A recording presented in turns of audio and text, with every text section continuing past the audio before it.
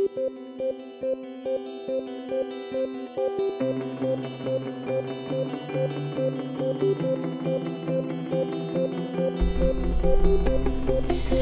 and welcome to the Frontier Strategy Group podcast series. FSG is the leading information services provider for emerging markets executives.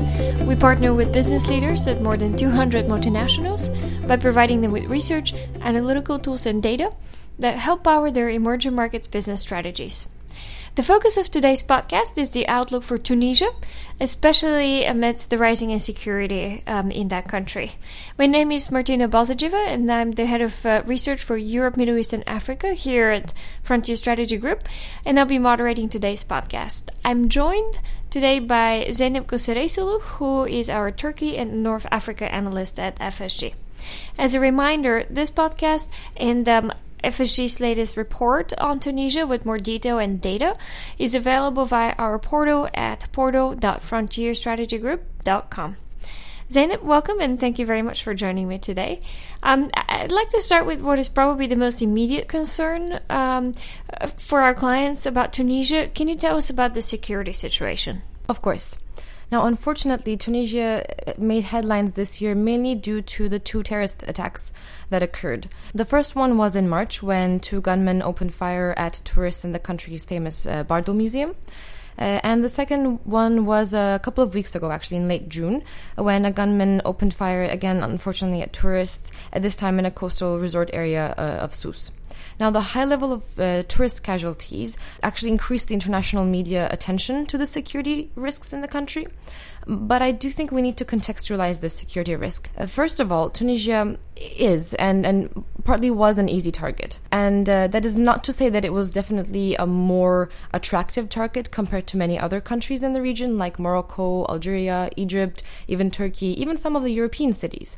But the low security measures that the government had made Tunisia an easier target, especially also because of the low security and control at the borders with Libya. But we are actually seeing the government seriously take a better look at its security organization and try to improve security at the borders with Libya, also domestically, and try to have a heavier crackdown on any domestic terrorist cells it might have. So we will see improvement in the security provisions of the government.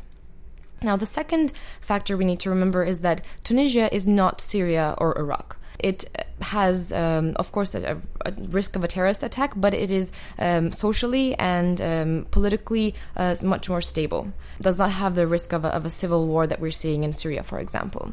Now, that is important to remember because we have seen many one-off terrorist attacks in a lot of countries in the world that have continued to economically grow and be successful locations to do business in. And the third factor we need to remember is that companies are already operating in many similar countries where there are security threats, such as in Egypt, in the safer areas of Iraq and Ukraine, and then many attacks continue to occur in African cities, where, such as in countries in Nigeria and Kenya, where companies continue to get pretty good growth from. So what matters is actually not necessarily how the security will impact business and the security of your business there, but more so about its impact on the economy and to the broader transition that the country is going through. Mm-hmm. So we need to keep into perspective the level of risk in Tunisia, and remember that it's not as bad as the news media make it seem. But I imagine there's still going to be an impact. So Tunisia has been in transition more generally since the Arab Spring, and I'm just wondering if we could understand better the impact that the security risk could have on its ability to transition. Unfortunately, we are looking at a pretty dim short-term outlook that is prolonging the recovery of the economy and this successful transition away from the revolution period that we had from 2011 to up until 2013. When we had these two tourist attacks, they've significantly impacted these terrorist attacks, they've significantly impacted tourists and foreign perception of the country, which is vital for the economy of Tunisia. So the fact that we will see a slowdown in tourist arrivals and thus tourism revenues will be very important, and unfortunately a very negative impact on the economy in the short term, which will derail that transition or let's say prolong that transition for at least another year or so. Aside from, of course, the tourism revenues, these attacks have had an impact on and will have an impact on unemployment figures. Tourism sector is a very important employer in Tunisia, so we will unfortunately see some layoffs there for sure. When I was in Tunisia a couple of months ago, everyone I've spoken to in terms of businessmen, executives, and also ordinary citizens, I had heard a lot of concern about security risks, and that was before the two terrorist attacks occurred. Unfortunately, the fact that these attacks have occurred have significantly hit consumer and business confidence because they were afraid of this events occurring anyways, and the fact that they've occurred has slightly impacted their confidence in the government's ability to successfully run this transition going forward. So we will see some muted business expansion plans for the next 6 to 8 months at least.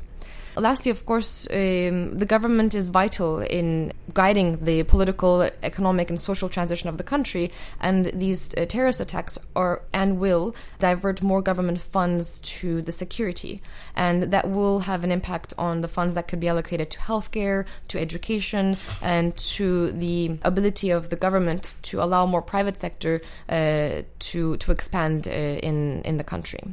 So I'd like to take a step back here for a moment. If you were to compare Egypt, where it is in its transition in reforms to make itself more attractive, and also in consumer and local business confidence, where we see a lot of investment going right now, and Tunisia, both of the countries are experiencing quite a lot of terrorist attacks. In Egypt, actually more than Tunisia, significantly more. But so far, it doesn't seem to be affecting Egypt in the same way. Can you help us understand why these two markets are behaving differently? That's a very important comparison, actually, Martina. And the main difference between these two countries at the moment are the governments that these two countries have. When we look at Egypt, the government of Abdel Fattah al-Sisi has a much harder stance against the population in general, against the different opposition movements in the country, and mainly the Islamist opposition, connected to the radical movements as well.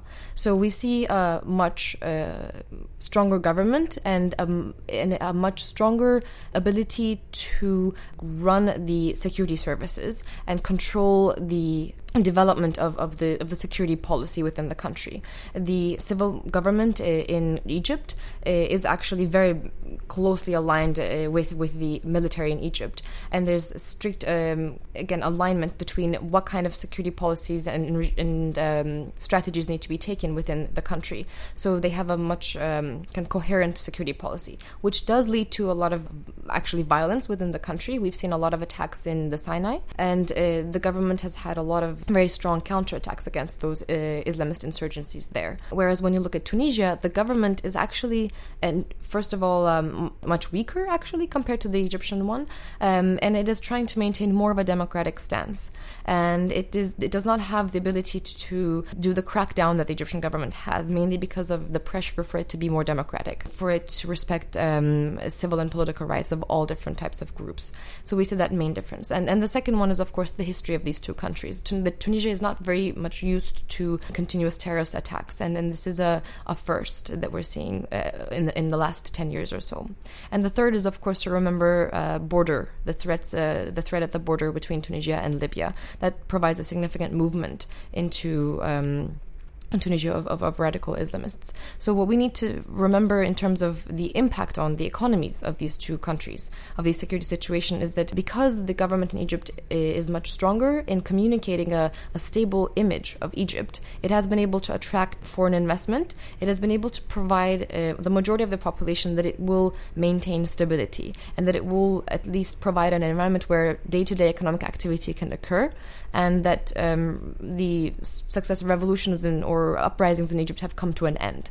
Whereas when we look at Tunisia, there's still a lack of confidence that we're expecting to see in order for the economy to pick up. Great. That's very helpful context, Zainab. Thank you very much. Now, going back again to Tunisia more specifically, for the rest of the year, I imagine we'll be seeing relatively low demand from consumers, not as much tourist arrivals, and then also investment growth is probably going to be more muted. When is this going to reverse? When can we expect the recovery? Especially as we know a lot of companies right now are planning for 2016.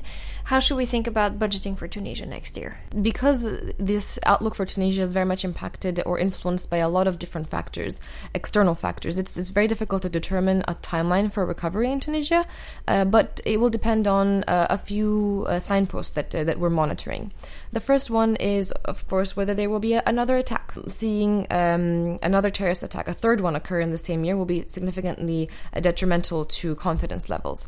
But regardless of whether there's an attack or not, if there are terrorist attacks in neighboring countries, such as the continuation of attacks in Egypt, if there's any instability in Morocco, if the Islamic State of Iraq and Syria, ISIS, continues to make advancements in Iraq and Syria, these create an overall perception of insecurity in the region and will impact the Tunisian population's ability to kind of regain that confidence for their own country. We will be also looking at whether the government will be able to sustain popular support.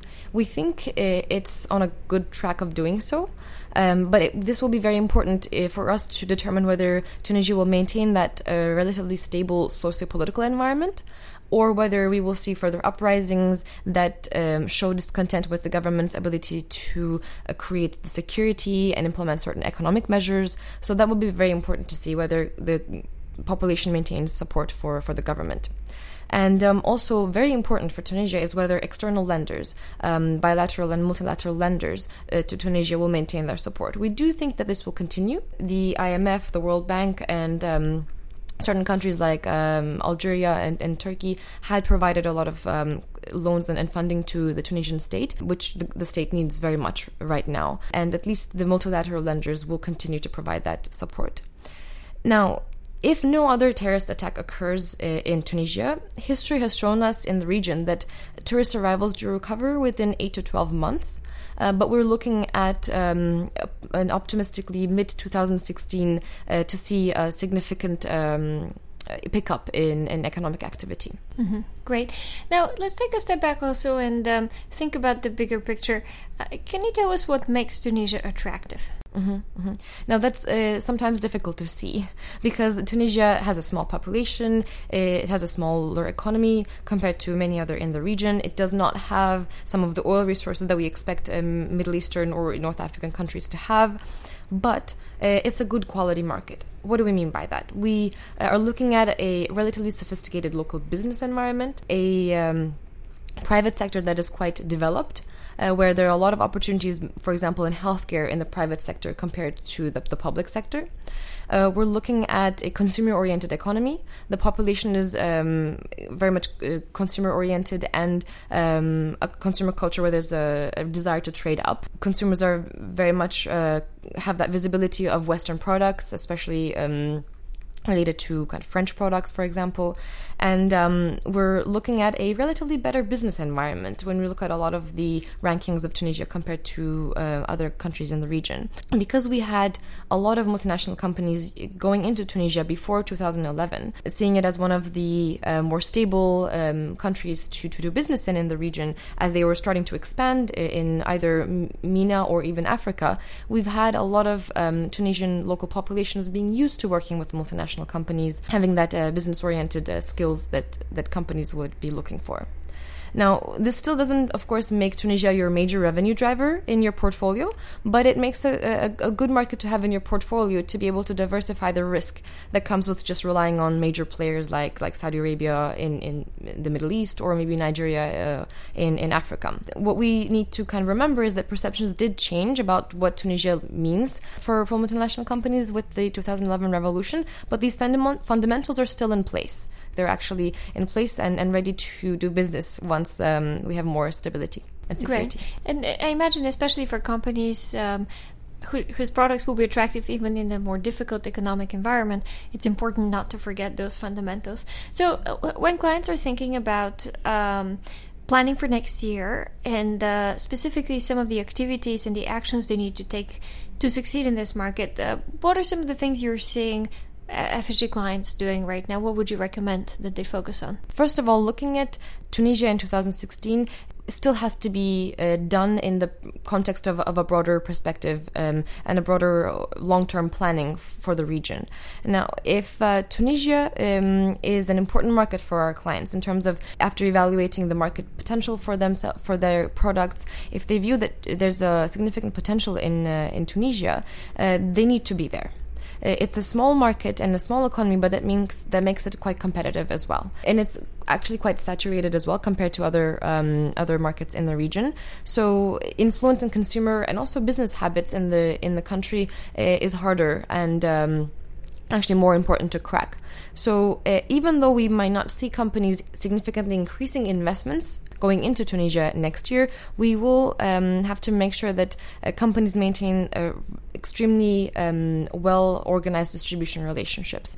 We can see that companies will probably delay making any localization plans to Tunisia in the next year, but maintaining good sales growth through distributors will be very important. Again, remembering that Tunisia is not used to such instability and insecurity, it will be very important to coordinate with distributors and see how they're reacting to this environment, what are their strategies for the next year, if they are making the investments that your product needs in order to remain competitive, because we will see demand muted than expected and more muted than potential, but it will be very important to ensure that distributors are actually performing to the best of their abilities to market your product and maintain your brand image, where being an early mover and having that brand visibility is very important. Great. Thank you very much, Zeynep.